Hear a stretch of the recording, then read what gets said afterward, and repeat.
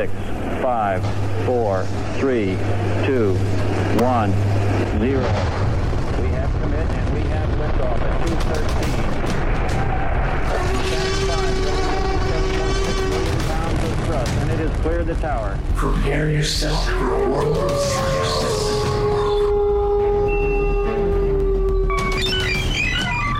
This is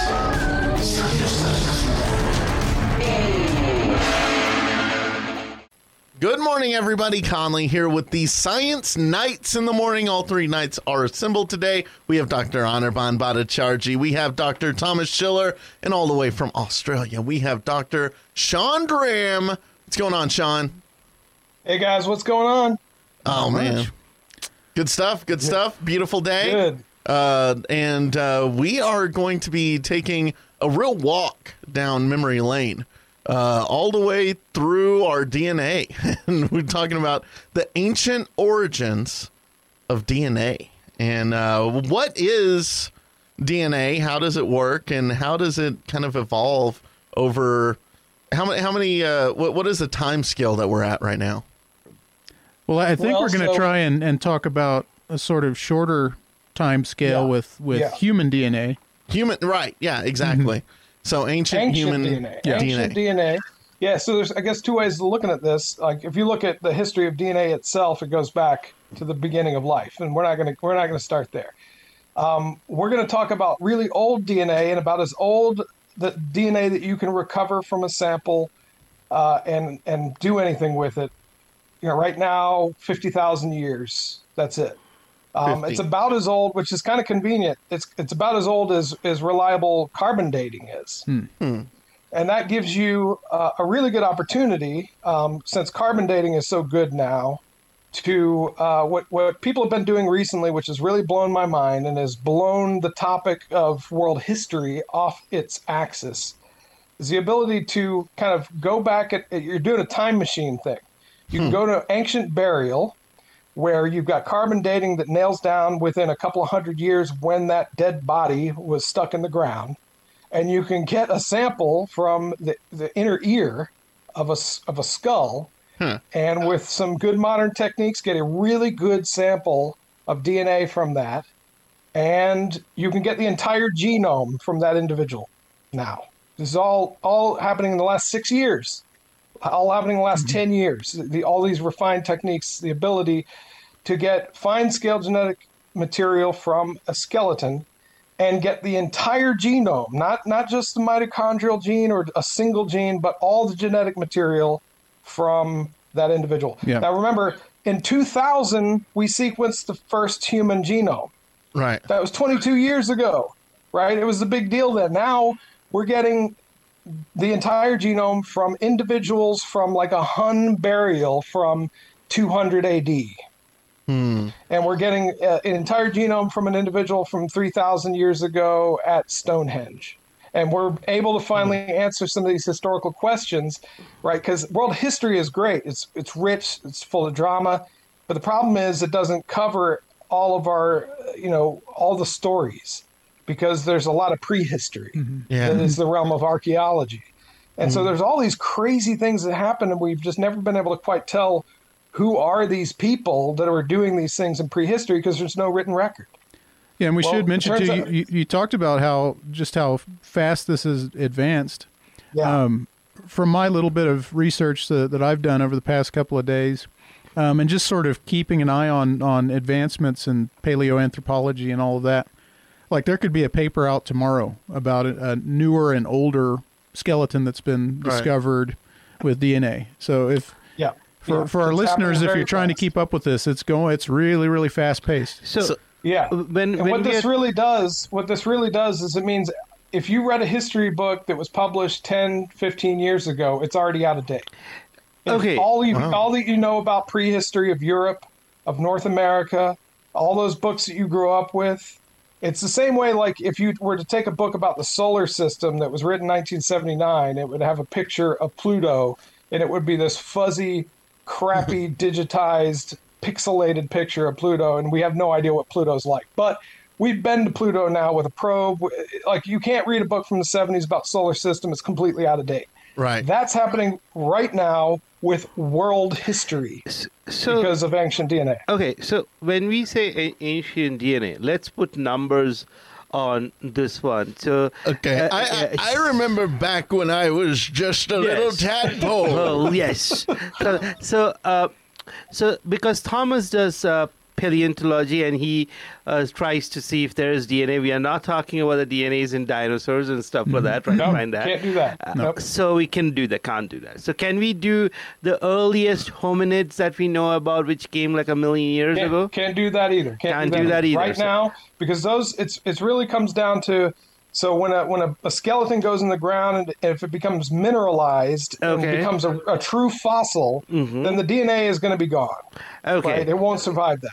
But what we're talking about are remains that aren't quite really even fossils. These are actual skeletons in the ground that haven't changed or become super mineralized yet. Okay. And so they still contain some of the proteins in the bone, because living bone is not just minerals. It's got living stuff in it. And so, and that's why these don't go much older than, say, 10,000 years. But look, a lot of cool things have happened in the last 10,000 years, a lot of which have been totally mysterious, and we're revealing incredible things about just the last 10,000 years. That's since the last ice age. And Okay. some of these samples go back farther than that. I think the oldest one is like 25, somewhere around 50,000 BC. So during the middle of the ice age, or during the end of the ice age, and younger. We've got that. And so there's, yeah.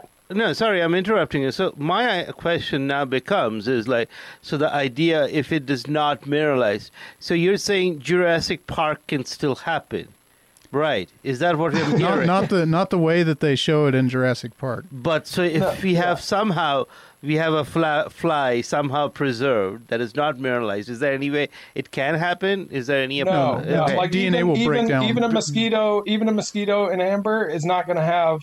And you know, the original idea for Jurassic Park came from an old. This goes into the story, because there is an old paper from like the 80s where somebody tried to sequence a protein from a dinosaur bone, and they got a sequence and they published it, and it was a big deal. And that probably got Michael Crichton thinking about, oh, could we get DNA from ancient specimens? And it got everybody thinking about that. But the problem was, what they really sequenced was their own tissue. It was a contaminated sample. And that they published it. It basically said, here's a fragment of DNA, and it's from a tyrannosaur, but it's actually from my own thumb. Now, that still happens. And it's been happening. Like, one of the reasons why this is all kind of coming out now, because we've had the ability to sequence the genome since 2000, but only now are we getting this incredible amount of information. Part of it is because it's becoming super cheap. And so really good labs that are well-funded can do this really easily now. The other thing is they've solved a lot of those contamination problems. And so now they're pretty sure when they get a sample from a 10,000-year-old skeleton that it's the person that, you know, whose cranium that belonged to, and not their own, or from a bacteria, or from a piece of, you know, dandelion that flew into the bone, right? So the contamination problem is solved. The price problem is solved, and now giddy up, Giddy up. because it's getting out of control. It's we will have blowing mammoth. up world history. And I keep saying world history, and I mean history in kind of a larger sense of like what happened in the past, because really what we're talking about is amazing things that happened in prehistory, but in pretty recent prehistory, the last 10,000 years since the last ice age. Well, that's when things really got interesting for humans Right. I mean, as a species. And there's because so many cool things that happened that nobody was around to write. So we got really good archaeological record of some of these things, but still we don't know who these people were. We don't know where they came from in many cases. Maybe I should just give you guys a taste of the kinds of things that we're starting to figure out. Like a little morsel. A nice little. one DNA strand. It's clean our cranial palates right now. All right, so you guys have heard of the Huns. Yes.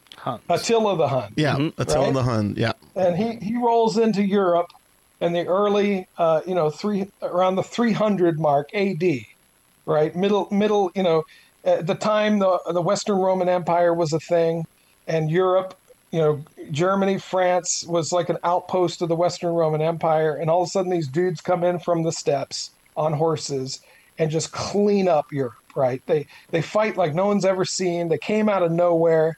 They did a lot of destroying. They weren't super nice people, right? And people have always wondered where the hell they came from, who they, what their ancestry were. Now, flash back about, a good 600 years before then, around 300 BC or to 100 BC in China, steppe warriors came and were totally screwing with China, with the Han Dynasty, destroying, very similar, right? And, the Han Dynasty, some of the first of the great walls that were built were to help, with outposts against these nomads from the steppes who came and were ravaging China. And, a historian posited, he had a hypothesis that the Xiongnu, who were attacking Han China, and the Huns, a couple hundred years later, were the same people. They just kind of disappeared from the historical record in Central Asia after the Han Dynasty were able to fight them off. And then they reappear in Europe a couple hundred years later as the Huns. The evidence for this was very flimsy. It was just like a historical kind of, coincidence that they happened around the same time. There's very little linguistic evidence. Yeah. We literally have the names of like 3 of these dudes from Europe that anybody wrote down. One of them was Attila. And then they just kind of vanish from the historical record after Attila the Hun dies. He dies, and there's, the typical steppe nomad grasping for the reins of power. It dissolves, and they're gone. Well, we have burials from the Xiongnu in China. We have burials from the Huns in Europe. And genetically, they're the same people. Boom! Right there. Yep. The old hypothesis that some professor was able to kind of think up, maybe I can't remember when it was, but it's now fairly well confirmed. The Xiongnu and the Huns were the same people. That right there is just nuts. Like for people who love this kind of great, the military history of Europe, and this is just, it's a delicious snack to eat, to know finally that the Xiongnu and the Huns were the same. Now, Sean, do you know, are there remnants of Hun DNA and people in Europe? And modern people. Modern a little people? bit. And they were kind of, they're still around. And, modern Europeans are such a mix. It's hard to trace any of this stuff. But I wouldn't doubt it if in the future they will have little genetic markers where you can test for specific things like that in your own DNA. So there's already, when you get on Ancestry.com right now, it's pretty coarse. You're like, well, you're 35% Iberian, 45% Central Asian, that kind of thing. But I bet in the future, there'll be specific markers where you'll be able to look and see how much Hun do I have. But right now, that stuff's not there.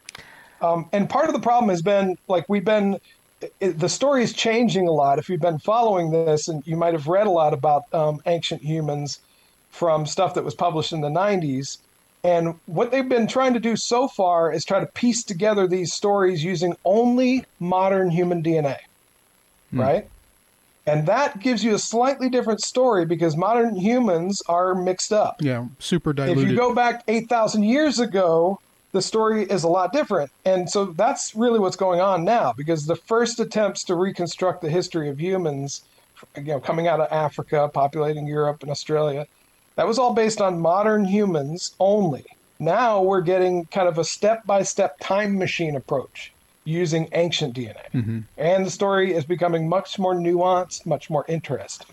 I think one thing I've kind of run into when reading about all this is this notion that we've had historically that I'm not going to say early humans, but ancient human civilizations, Stone Age, Iron Age humans, were provincial.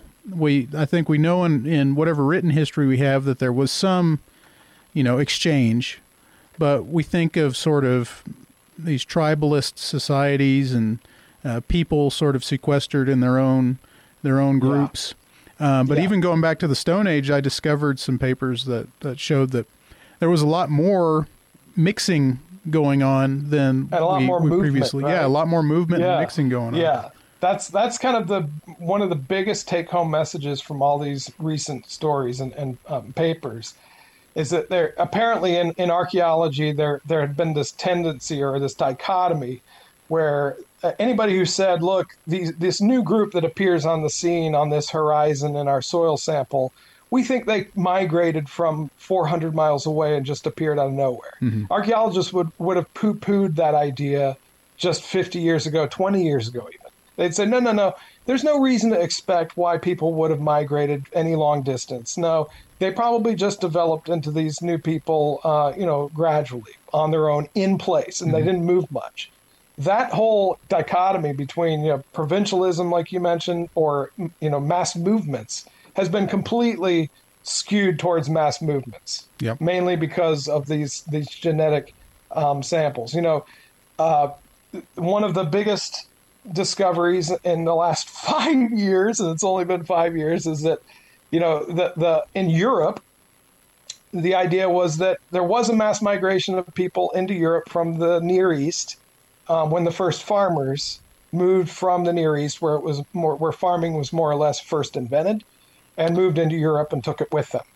And, the first genetic evidence, of course, the first ideas about this were that, they probably just moved the technology and the people didn't actually change much. Well, that's been shot down completely. Turns out the farmers largely displaced most of the hunter-gatherers that were in Europe at the time. They did do some interbreeding because those early hunter-gatherers, the genetic material for those folks is still in modern Europeans. Small percentages, but there was a ton of population displacement. But that was pretty much assumed to be the only mass migration of people into Europe, was this migration of farmers, which makes sense. I mean, that you can't really think of where else would anybody have came from. But it turned out, if you look a little, so that was all done by about 6,000 years ago, right? Around the time Stonehenge was built. 7, yeah. Was later, right? But so farmers in Britain. But then a couple thousand years later, another group appears in Europe. And genetically, modern Europeans have this huge section of their genome that's from this other group. And they had to kind of search around and where the hell do these people come from? They finally nailed it down. Turns out an archaeologist had already kind of shown that this happened using just archaeology and linguistics, the appearance of the Indo-European languages into Europe. And he pretty much figured out that, the first people who domesticated the horse and came up with wheeled carriages rolled into Europe, brought early Indo-European languages with them, and that happened in the Bronze Age. Not very recently, 3,000 years ago or something like that. My dates are probably all over the place because I don't deal with numbers. Anyway. So they go looking for this third population, and they find them in this archaeological region that this fella had already identified in this amazing book called The Horse, the Wheel, and Language. And there's this Yamnaya horizon that's around the kind of steppes between the Black Sea and the Caspian. The Caucasus Mountains. Right, in that area, and mostly in the steppes. And they went two directions. They went into Europe, and they went in, to the east as far as like the Tarim Basin in China, and to the Indian subcontinent. That's why this is something that historians have been struggling with for 200 years. Why do people in the Indian subcontinent and Europe share a language family, the Indo-European language family? Boom. The Yamnaya steppe people, first people to come up with horses and wheeled vehicles. They were a warlike people. It was pretty much the first steppe invasion. And they moved both directions and changed world history. And all that has been tied up now with genetic evidence. Yeah. So, a 200-year-old hypothesis from a linguist, a book that came out 2008 that was just prehistoric archaeology. And, what happened is the fellow who wrote that book, David Anthony, was approached by David Reich, who is an ancient DNA specialist, and said, let's test your hypothesis. And they did. And it worked out. That's where that other third group of Europeans came from the steppes. It's a really cool marriage of traditional archaeology and paleogenomics and I think the coolest thing to come out of that, just looking at it in terms of the cultural exchange, is, when new populations enter an area that's already populated, there's really only a couple of things that can happen. They either fight and, rape and pillage or kill off the existing population, or they share their technology and commerce begins. And we have examples of all of that in the, just traditional archaeological record that we have. And to confirm that with genetics is really neat. Yeah, or, two things could happen or all of the above, right? Yeah, true. So you always hear people in archaeology, since it's a weird science that's kind of married to a humanities, anthropology. They get a little, there's a little political correctness that goes on, and there has been. And the tendency is always, even in the horse, the wheel, and language, it's funny because the archaeologist is like, yeah, what probably happened is that the Yamna moved into Europe and they were, enforcing this kind of client subject relationship with the locals, and that's how it spread. And flash forward just 10 years and they find out that in Britain, when these steppe people showed up, there was a 90% population replacement. Wow. 90%. Yeah, that's not farmers, through gentle sharing of technology. I don't think so. No. I don't. You can try to make it. You can try to put that round peg in a square hole, but it's probably what happened when cavalry first showed up in the Western Hemisphere. Yeah. It wasn't client. It wasn't this. It was the Spanish arrived in North America with horses, and the technology was there, and it was not good news for the people who were. No, and we've seen this a million times. Yeah, and weapons and diseases.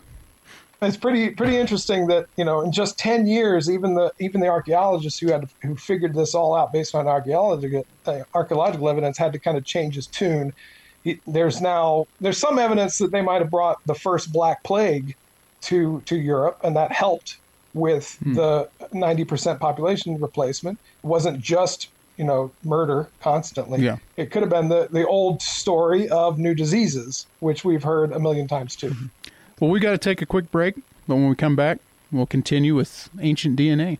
Hello, everybody. So we are back, and we are talking about ancient DNA. Now, so on the last segment when we ended, before the break, we were talking about, and you said that 10% of the original population survived and 90% was replaced by these new, let's say what they are, like nomadic invaders. tribes.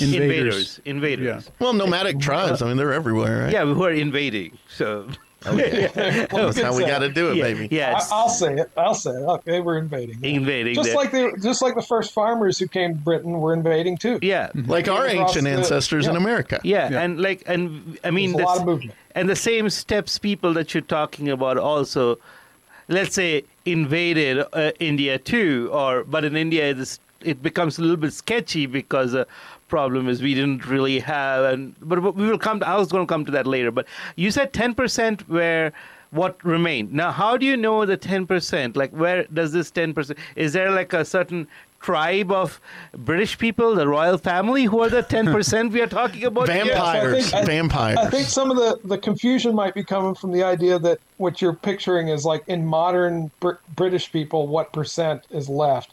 And we're not even looking at that because this is based on, a talk I've seen and some papers I've read from Robert Reich's lab from Harvard. And so what he's got is remember, these are all really well dated skeletons. And so he's got this incredible graph where it's just like a timeline from, about 3,500 BC or something like that, around the time just before Stonehenge, right up to when Stonehenge was built, and then right after. And that right after is supposed to be around the time when the steppe invasion happened in Britain. It happened all over Europe at different times. And with such good time control because of carbon dating, you can look at this invasion at multiple places in Europe and see what happened in every case. And so you can compare the genetic material of the people right before and right after, and what you see is a 90% replacement. Okay. The amount of genetic material. Not necessarily modern people in Britain don't necessarily show that same percentage because 3,500 years have gone by and more mixing has occurred since then. And that's what's so beautiful about these new data is they're snapshots of exactly an incredible, like, who wouldn't want to know exactly what's going on and who's around when Stonehenge was built? Right? Yeah, That's one of the so- papers I read compared it to the black box of history, sort of secret message locked away that we can decode now. Exactly. That's a good way to put it. So that's what we're talking about. Of course, since then, more of the people with ancestry from the Near East kind of went back and mixed more with those steppe people in the ensuing 2,000 years. And so now Europeans are a real mix of basically, I think, 4 source populations that 8,000 years ago were super, super different from each other. There were 2 hunter-gatherer groups, one in Western Europe, one in Eastern.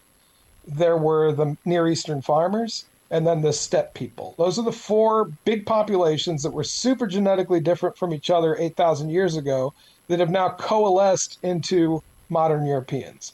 And so every modern European is a super mix of all 4 of those populations. And you need, I mean, if you had enough money, you could find out exactly what the breaks are for you. And of course, you could kind of guess it by looking at some of the maps that they produce. Like, the steppe invasion people, there's basically no pure examples of any of those 4 populations left. The closest thing we have to the Near East farmers are modern Sardinians. Okay. Because they basically colonized Sardinia, an island, and they've remained there, ever since, and were able to kind of withstand invasions from other people ever since. And so they've just been chilling there, safe on the island. And I think the highest proportion of steppe ancestry is in like Northern Europe, so Scandinavian, that kind of thing. That makes sense. But there's no pure mix. There's no pure people of those 4 populations. All modern Europeans are just a super mix of them. And then, like the one that you talked about, the linguistic resemblance between the Indian language. By Indian, we should also clarify when we say the Indo-European, we are actually talking about the entire Persia. We are talking about Iran, Iraq, India, the entire branch we are talking about, and we are comparing them to the entire branch of Europe. So basically, we're saying that they all had a common root origin of our language, Right. And that has been it's a huge language family that includes an incredible number of languages. All the Celtic languages, the Germanic languages, of which English is one. The Romance languages in the Middle East, and the northern Middle East, because the more southern Middle East, Arabia, places like that, have like another branch to the Semitic languages. Yeah. So all kinds. I mean, it's a huge language family, and people have known for a while that they're suspiciously similar, and now we have a really good reason of why they would be. Yeah, linguistically, it has been well studied that those branches of languages are very similar because Latin and Sanskrit have the very similar roots in their languages, and they're very two different places completely. How can that happen? Obviously, they came together at one point somehow. The origin was there. So the spread. The spread. And this ancient DNA also kind of then now brings since close. When you said they came out of steppes, there has to be a secondary migration, right? Because when we talking about because one of the first human civilization, if you think about, kind of happened in the Tigris, Euphrates belt. And the Fertile Crescent. Fertile Crescent. Mesopotamia. That's where pretty much things get going, right? And that's where agriculture gets going. And presumably not far behind agriculture. And I should say it's the first place where agriculture got going, right? Because agriculture got going multiple places in different times, but the very first time anywhere, as far as we know, Mesopotamia. And then those are the farmers you're saying what the first wave of migration who moved into Europe? Into Europe, So, and that happened over a couple thousand years. They brought wheat agriculture, they brought cows and other domestic animals. Now, these Yamnaya steppe people were not agriculturalists. No. So what really caused them to take off, and they may not even have been the first people to domesticate the horse. They were close. what they did is there was some innovations going on in the steppe at the time. Horse domestication, maybe at first for just meat. They were just herding horses for meat, and then somebody had the bright idea to jump on one and ride it. But horse riding, they may not have even invented that. They may not have even invented the wheel. But what they did is they took those kinds of innovations, put them together. The first thing they did was they were basically the first people to fully exploit the grasslands of Eurasia, the steppes. So everybody before then had basically stuck to river valleys, where they could herd cows and goats and maybe do a little farming, right? Yeah. These people, when they got the horse and the wheel, they took off onto the steppe and never looked back. They could herd their animals, and they could go hundreds of miles out into the steppe, and nobody could find them out there. They could appear out of nowhere, right? And so once they had full control of the steppe, then they started moving into places that were already settled by farmers and really changing up things. It's the first steppe invasion, right there. And we started this talking about the Huns, which is like a middle steppe invasion, right? So there's just been this incredible, pattern in world history of people coming out of the steppes and changing the game. And it turns out that the first steppe invasion happened in prehistory, when nobody was even around to write it, and nobody even remembered it by the time the Huns came in, right? The people in Europe who were afraid of the Huns didn't even realize that they were kind of related to the Huns. Wow, that's crazy. Yeah. I'm sure there was some stories passed down, it's like the boogeyman that lives out in the Could in the be, steppes. yeah. But it happened so long ago, nobody remembered. Right? And then the Mongols were a even later example, right? Yeah. The Mongols came out of nowhere in the 1200s and changed the game again. But they were like 100% diplomats. They just Yes. Yeah, I think that's the modern anthropological analysis. Is Well, that they were good traders, and they were. yeah. No, I mean they tried diplomacy, right? Come on, they were, yeah. they tried. They said they said if you don't surrender, we are going to kill everybody and nail you to the wall. Chop your heads off. If you surrender, we will leave you alone. So I think that's a good diplomacy. They did. That's 100% right, because I don't think they could have taken over such a huge empire without. There was a lot of that. Yeah. They're wanting tribute more than they want corpses. Yeah. They want riches. You give us all this, and you ride under our banner. And they gained armies that way. So we have genetic evidence that they didn't just murder everyone, because 1 out of 10 Europeans, I think, are what like a little bit of Genghis Khan in A little bit of Khan in there. So coming back to this now, I'm assuming as we go down the line, we are going to do more of this analysis in the places because we are right now focused on just the European bits, and I'm assuming we're also going to start. People are going to start looking deep into Egypt, right, and how that happened and how the migrations happened. I imagine there'll be some amazing stuff, and I should point out, like Robert Reich, who's really kind of taken this and run with it, is quick to point out that the reason why there's a lot of stuff going on in Europe right now is not because Europe is the center of the world. It's that Europe has an incredible and very accessible museum set of bones, right? It should be said, a lot of these analyses, nobody's going into old tombs and grabbing bones and sampling them. Pretty much all of this stuff is happening with bones that are already in museums and well cataloged and well dated. So it's easy for Robert Reich has probably never been to an archaeological site. He's just up in Harvard, and people are sending him samples that are already really well described, and they know who these people are, and they know where they found them, and they know how old they are. But what they don't know is who the people are genetically, and so he just tells them that, and they put together the story. And so it's all museum-based stuff mostly. But you're right, this is going to expand out. It's expanded into North America in a really interesting way.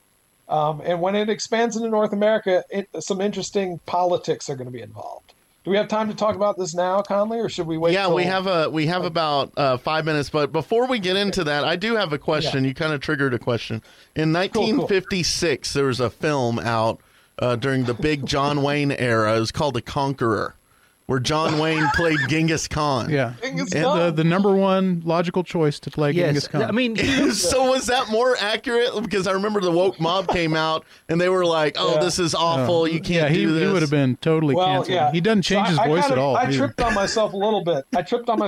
Because the original steppe people that rolled into Europe Yeah. were probably they probably didn't look like Mongols or Huns. So their genetic affiliation is from this interesting old North Eurasian population who probably looked like, what we conceive of as Caucasian or white people, right? So the Yamnaya people who moved west and east were probably people who looked fairly Caucasian. And the Mongols and Huns were definitely kind of more of like the East Asian. Now, a lot of that East Asian looking, genetic material moved into the steppe, later than the Yamnaya population. Now, Does when that you make say sense? East Asian, I'm thinking like a Chinese. cross between Russian No. and Chinese like Just- folks. I mean like Chinese, Korean, Japanese. Chinese, yeah. Japanese. So yeah. it looks like about 10,000, 8,000 up to like 5,000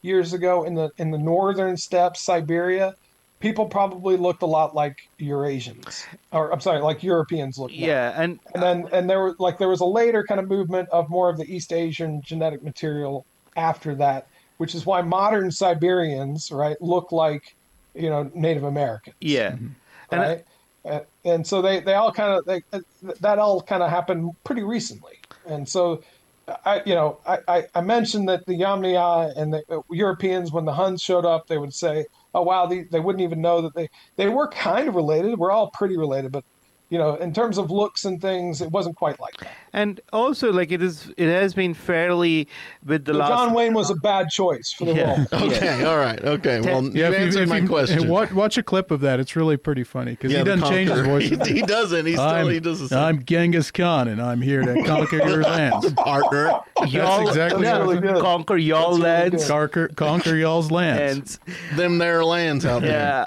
I was going to say, like, one of the things is very obvious within the last 10, 15 years. Like, there's also the genetic studies which prove, like, Indian subcontinent is very much related to the Eurasians rather than having their own kind of, like, it's the same story of what that has happened. Like, and we do have certain tribal areas where we have a very distinct kind of, own DNA, which is very different from what the DNA of the people, usual crowd of Indians would be. But again, it's also very interesting to see because India has been invaded multiple times over years. Right. And there has been... That's something that is coming out from this. There's been people have noticed that there seem to be little enclaves of people scattered around the world that represent kind of older populations of humans that didn't get mixed as much. Yeah. And so you think about like Aboriginal Australians, New Guinea, there are these Melanesians and other, like some of those island populations in the Philippines where people look like Aboriginal Australians instead of Filipinos. Yes. And that kind of thing. And genetically we're kind of, and this happened in Africa too. Yeah. Africans, the San people in South Africa look very different from folks in West and East Africa. And there's all this great genetic evidence of these migrations of people that get agriculture that swamp the existing hunter-gatherers. Yeah. And That happened in Africa with the Bantu expansion, that's what It I was going happened. to say. It happened in Central America when the Uto Aztecans, carried that language family into North America. It happened in East Asia when Asian agriculturalists spread from there across, South Asia, even out into the Polynesian islands. Yeah. So this has happened multiple times. And now we have really good genetic evidence to couple with the limited archaeological evidence and kind of linguistic evidence that was available. Yeah, one thing that just came to mind talking about these genetic studies is looking at it from sort of a paleontological standpoint. There's this concept of preservation bias. And I'm wondering if another reason we have such a good record in Europe and this whole region that we've been talking about is because people were burying they're dead, because I know a lot of these skeletons were collected from essentially burial grounds or cemeteries, and there are a lot of civilizations that have existed that burned their dead or did something else with the bodies. So I'm wondering if there's going to be some sort of preservation bias issue when this really, really continues to explode, and we start looking in other places. That's something they're going to have to keep in mind for sure. Yeah. And of course, it's going to be you won't be able to do it if you can't find the samples. So we'll need archaeologists. We'll need those museum collections to tell these stories. Yeah. Well, I think we got another break coming up. Yep. In our last segment after this, so we'll see y'all back in a couple of minutes. All right. All right, we're back. We're the Science Knights. We're talking about ancient DNA. Now, Sean, something that I guess historically has been a controversial issue, I guess, is maybe associating phenotypes, the physical characteristics of different populations, to their origins, and maybe delving into how different populations mixed historically, and humans. Human populations. And this is the way we go about looking at other animals and even extinct animals, things that are fossilized. We look at their physical characteristics, and we try and surmise what their evolutionary history is like, and also their provinciality and how they've migrated and all that. So why not do it with humans? But for obvious reasons, it's been sort of a controversial topic. But has this sort of revolution in paleogenomics helped to bring this more onto the scientific end of the spectrum? Yeah, that's exactly what's going on. People are talking about those kinds of features again. And, if you look at a textbook in anthropology 100 years ago, it's full of descriptions of, facial patterns from skeletons where they're able to figure out, using just like facial bones and things like that, basic similarities and differences among humans. Mm-hmm. And then, a period of time through the 40s, 50s, 60s, that became very kind of taboo to talk about. Yeah. Because, Nazis used those same kinds of terms for their ends, and it got really ugly. And, people just kind of ignored it for a while, and it was like a skeleton in the closet. But now it's kind of coming out again, because we can marry it to genetic material. And as long as you use very precise words, we've totally thrown away the word race. We don't even use it anymore. Mm-hmm. It doesn't make any sense. And you just use the word population for different groups of people. Yeah. And you can, and if you're more careful about it than they were in the 30s, right, you can get an amazing story. And that stuff is coming back. And one good example of this, and we'll bring it to North America, some of the earliest fossil or skeletons of humans in North America had, this is known for a long time, and it became quiet for a long time, that a lot of those early skulls looked fairly Caucasian to the anthropologists. Mm-hmm. And they've always kind of racked their head and wondered what the hell that's all about. And now that we know that, we have this genetic information that shows that modern Europeans and Native Americans actually share genetic material from a source population that was in North Eurasia, in Siberia, mm-hmm. about 15,000 years ago. And so if 15,000 years ago, there was this population of people in Siberia that, some of them moved west and eventually became the Yamnaya and then took over Europe.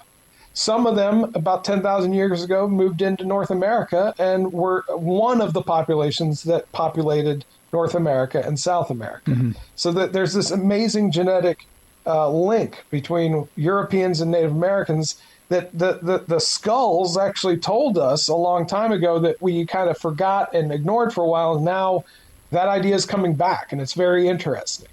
North America is going to be a very interesting place to use this new technology. Yeah, because we do have burials, and we do have older material that's sitting in museums that we could be age dated. And what I hinted at in the last segment is it's going to become be interesting and difficult to work in North America, probably more than any other place in the world. And it's not because of a lack of an archaeological record, not because of a lack of technology or scientific curiosity.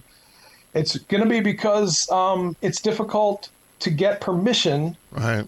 to ethically work with Native American skeletons. And you can probably imagine why. There's actually a federal law where the 1990, the movement of trying to kind of treat Native American skeletons with more respect and maybe even repatriate them, get them out of museums and get them buried the proper way that Native Americans want those bones, their ancestors, to be handled. So this has already blown up. Robert Reich stepped on his own shoes. He got approached by a group that had great skeletons from Chaco Canyon, right up the road in New Mexico. And they wrote a paper that is totally mind-blowing, and it's rewriting the history of the ancient Southwest, and it's unbelievable. And instead of being celebrated for the incredible find that it was attacked for being unethical. So what I found is unbelievable. So Chaco... Yeah, sorry. No, Go ahead. sorry. I might be getting ahead of myself. No, this Chaco Canyon, but you are saying that tribes who live there are they are the ones who approached Robert Reich, right? No. So the archaeologists, that's great. I'm glad you're making me hammer this out. So archaeologists who are familiar with Chaco Canyon are white people, right? Okay. And so they and it's a National Historic Site. So it's federal land. Okay. The skeletons are in the American Museum of Natural History and were dug up by dudes 100 years ago who didn't care at all. Yeah, and the people. So the damage, the crime was done, right? They grabbed the skeletons, they were put in boxes, shipped to New York. So the Chaco Canyon is an amazing site. It's these huge stone palaces, and one of the questions has always been, and anthropologists have been fighting over this for decades. Are these just simple pueblos where farmers built pueblos like modern pueblos, or are these like palaces where elites lived and they were like kings? And there's really good archaeological evidence that that's the case, because there's these palaces and then it looks like commoners lived near the fields, right? Wow. And they brought in wooden beams from 50 miles away, and those were probably not carried by the people who lived in those palaces, right? But our anthropologists, their tendency is to think about egalitarianism, and they're like, no, probably.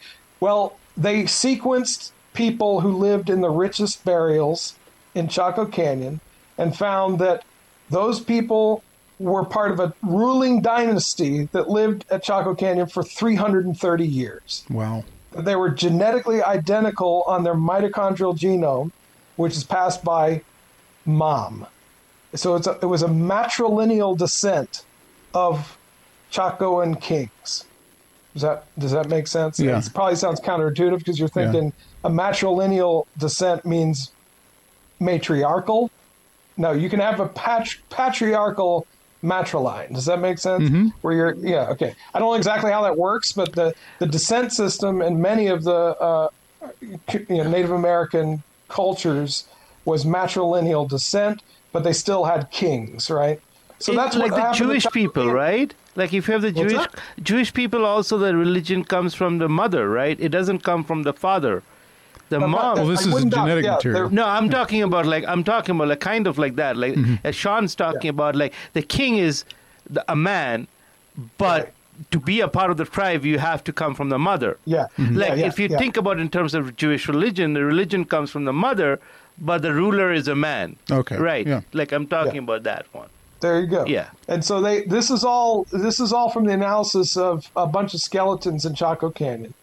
And like I said, instead of everybody's mind being blown, holy cow, this is solving an ancient Southwestern mystery, instead the group was attacked for unethical use of the skeletons because supposedly it's iffy, right? Because their foundation for using the skeletons was that those skeletons were unassigned, and it was impossible to know which modern Native American group they belonged to.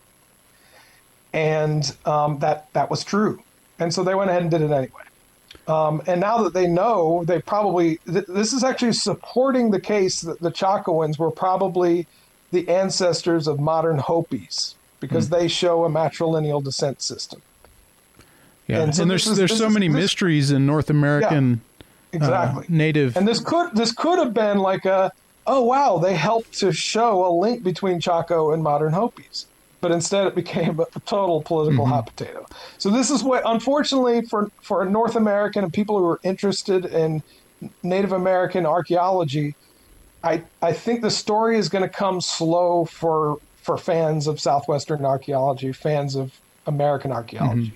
Everywhere else in the world is going to go really fast, and it's going to be mind-blowing. So you might want to become a fan of Eurasian prehistory right now, because you'll have to wait a little bit longer, because it's gonna what really it's going to have to take, and which will be a good thing, is going to be really good collaboration between Native Americans, modern Native Americans, and archaeologists. Yeah. Well, and that has been a long time coming, and it is coming, but it's coming slow. Yeah, well, it's going to be a hard pill to swallow for both those indigenous people and the archaeologists who are helping to do the work, because if it's true that there was a lot more sort of European influence, then that brings in an interesting question, doesn't it? That came up with the discovery of a really old skull in Washington State. Oh yeah, what they called Kennewick Man. I've heard of that. Because the skull looked Caucasian, the archaeologist used that as he said, "Look, this thing isn't even Native American, so we're going to sample it," and it became an absolute poop storm. Oh boy. That became a huge political plot. So even when the other thing, so think about this. The Navajo, who live in northern Arizona currently, also claim Chaco Canyon as very significant to them. And they weren't, all the archaeological evidence suggests that they weren't even there when Chaco Canyon was built. It's not theirs. And only archaeological evidence can show that, right? Yeah. So if Navajo said, we want Chaco Canyon, because it's ours, and the archaeological evidence says, hell no. You guys arrived in a huge mass migration from Alaska, in the last 400 or 500 years. What do you do then? Yeah.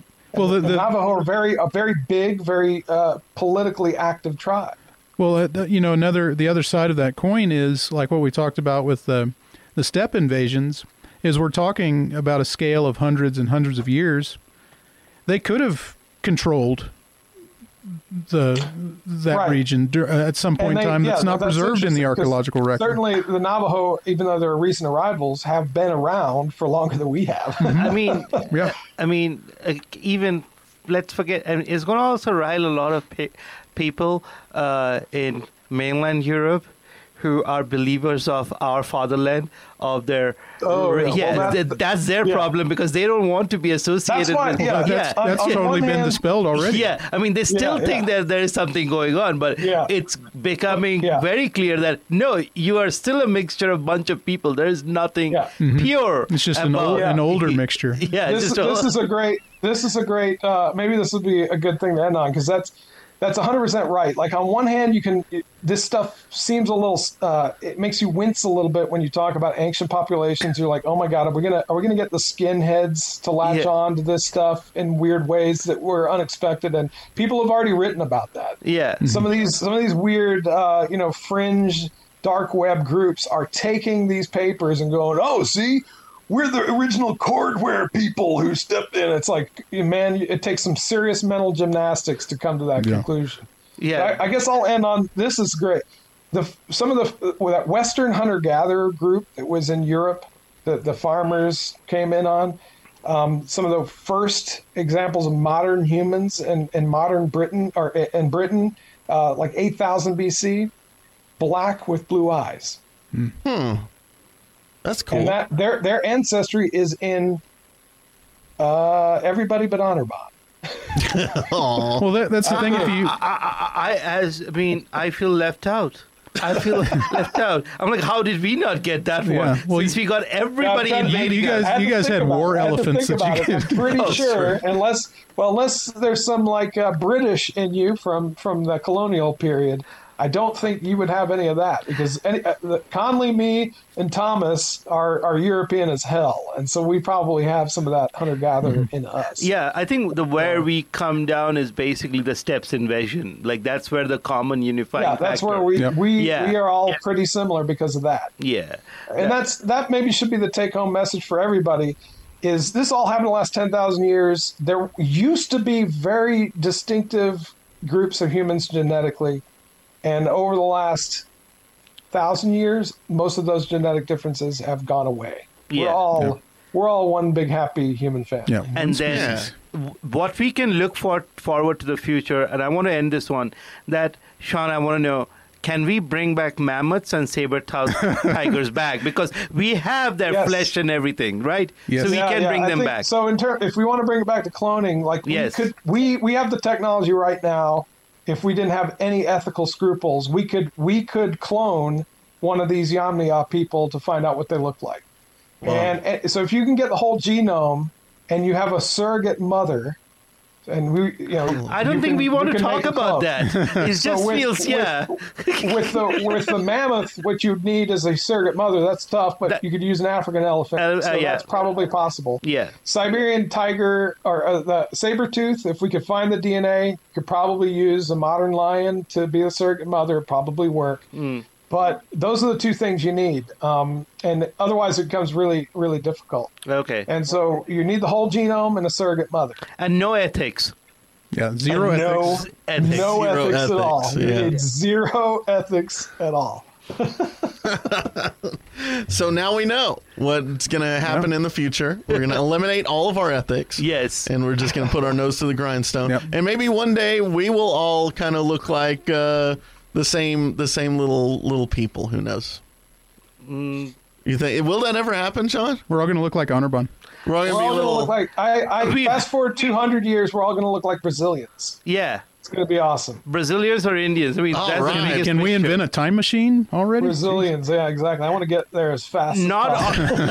I have been to Brazil. Yes, the beach is extremely filled with good-looking people, but not on the streets. There is a misconception there. Sorry, any Brazilian people who are listening right Hey, now. I give the compliment. It's filled with beautiful people on the beach. Yeah. Well, there's something for me to write in my diary before I go to sleep tonight. So, all right. Thanks, everybody. This has been another great episode of Science Nights in the Morning. We'll catch you next week. Thanks for listening to this episode of Science Nights in the Morning. Be sure and follow us on Patreon for exclusive gear and uncut episodes. Check out the latest science articles on our Facebook page and subscribe to us on YouTube and your favorite podcast listening app. You can also listen every Saturday at 10 a.m. Central Standard Time at BigBenRadio.com. And if you got a question, we'll join the discussion. Hit the hotline at 432-217-1983 and record your message. We couldn't do this without you, and thank you so much for listening each and every week. That's Science Nights in the Morning with a K, and we'll see you next time.